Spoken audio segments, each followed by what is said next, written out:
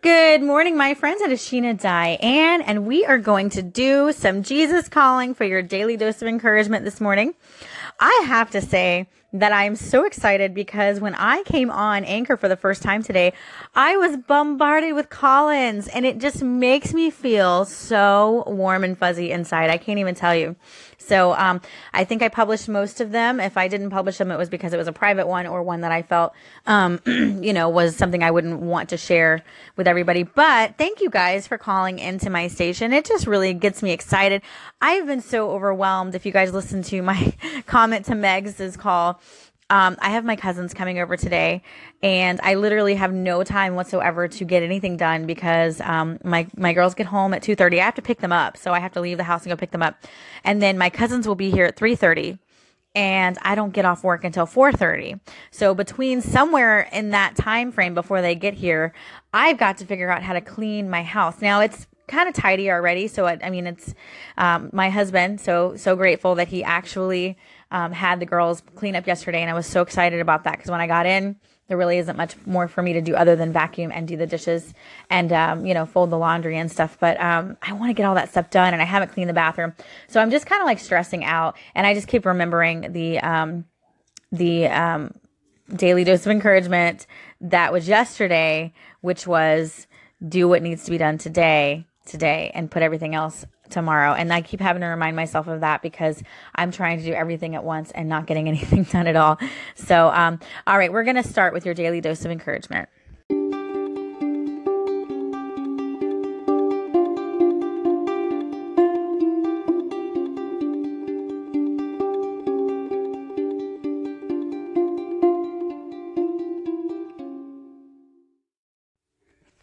Today is December 20th of 2017, only 4 days left.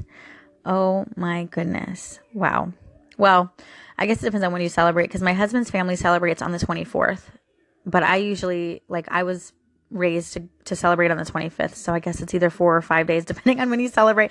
But either way, Santa's coming on the 24th. So be ready, right? Be ready. Here we go. When I joined the ranks of humanity, born into the humblest conditions, my glory was hidden from all but a few people. Occasionally, streaks of glory shone out of me, especially when I began to do miracles. Towards the end of my life, I was taunted and tempted to display more of my awesome power than my father's plan permitted. I could have called down legions of angels to rescue me at any point. Imagine the self-control required of a martyr who could free himself at will. All of this was necessary to provide the relationship with me that you now enjoy. Let your life become a praise song to me by proclaiming my glorious presence in this world. John 2:11. Whew! That was deep. Could you imagine?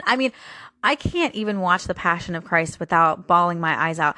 Anytime, it's funny, David from Wash and Clean and I had this conversation. I think it was over phone calls, calling back and forth. But we had this conversation at one point because I am so emotional when it comes to my Jesus. So emotional. When I go to church and a song hits me the right way, the words hit me the right way, I am a blubbering mess, man. I will just start crying. Because Jesus, oh my God, just the name. There's so much power in that name, Jesus.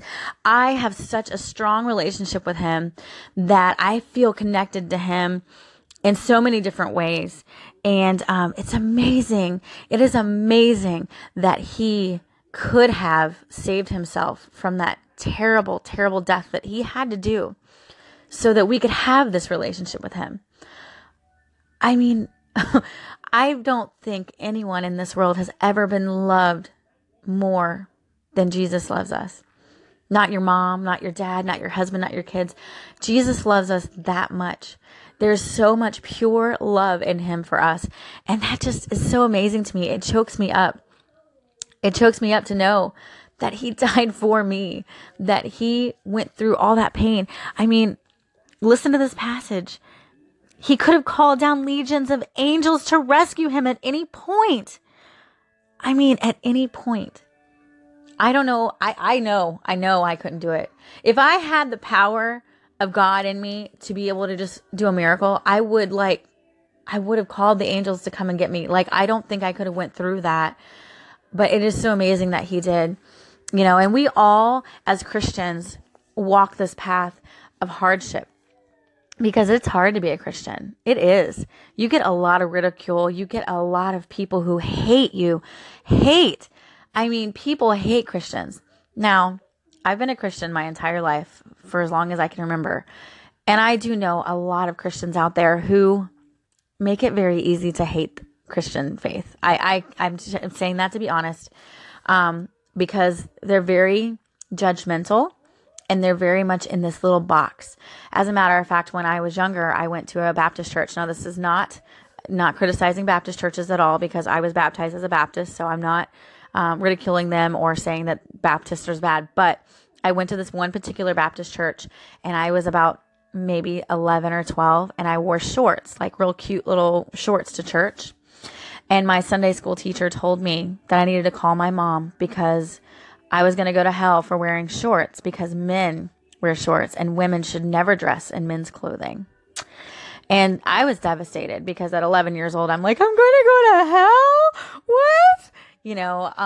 And so I called my mom. Well, I think originally she didn't want me to call my mom, but I was crying. Like, I was really upset. So she ended up calling my mom to come and get me from like a church Sunday school, or maybe it was like a Wednesday's church. I don't remember, but it was a time where it was like a youth thing. And I was so devastated, and I think there's a lot of Christians that live in this little box that it has to be, written. But the way that we believe is that the Bible is there as a guideline to help us through our difficulties, to help us through our good times and our bad times. It is not there for you to look at it word for word and say a woman should not dress in men's clothing, which means I cannot wear pants or shorts. That's not what that means.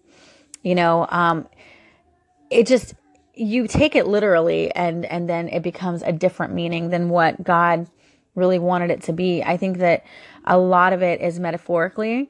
And you also have to remember that a lot of what the Bible, how it's written, was back in the older times. So a lot of the wording and the way that they said and did things are different. Women didn't really have a voice back in those days. So that's why it's very, focused on men doing things.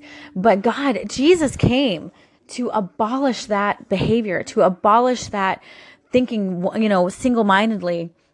And he came to preach love. And I think if we would just take that message of love and realize what that means, then I don't think there would be as much hate in the Christian religion and just around Christians in general, because we are called to love.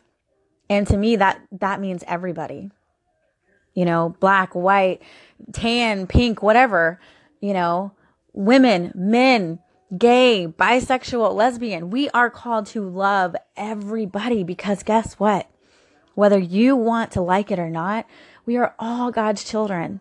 We all make mistakes. We all have sin. None of us are free of sin. So none of us can judge anyone. And I think that if we kind of like looked at things and said, look at what God did for me. He died on the cross so that I can love my gay cousin. And I do love my gay cousin. I do. I couldn't imagine him being any other way. And this may upset some Christians out there, because I understand it's not the norm. But God came to say, you know what? Jesus is here to say, love each other. I am not going to judge you. That is up to you and God, whether it be wrong or right. That's not me. I can't decide that. I cannot decide that that is wrong or right. I can only love, because that's what God asked me to do. And if you show me kindness, I promise you I will show you kindness. If you give me friendship, I promise you I will give you my friendship. I will give you my all. I will do everything I can to be your friend, because that's what God asked me to do. And that is what is inside me. So I encourage you guys to just love each other today. And remember what God gave up for us. Jesus could have called legions of angels to rescue him. But instead, he died an excruciating death so that we could have the relationship with him today that we have. Praise him, sing him songs, give him the glory. He is the presence of the world. And remember, he came to preach love, to abolish the old-timey beliefs. He came to preach love. I think we forget that. Love each other, especially during this holiday season, especially for those cousins that you haven't seen in a long time and aggravate you, or the ones who you may not agree with their lifestyle. But you know what? You don't have to. You don't have to. It's not about judgment. It's about love. Just show them love and everything will fall into place. You don't have to love what they do. You just have to love them. Bye, guys. See you tomorrow.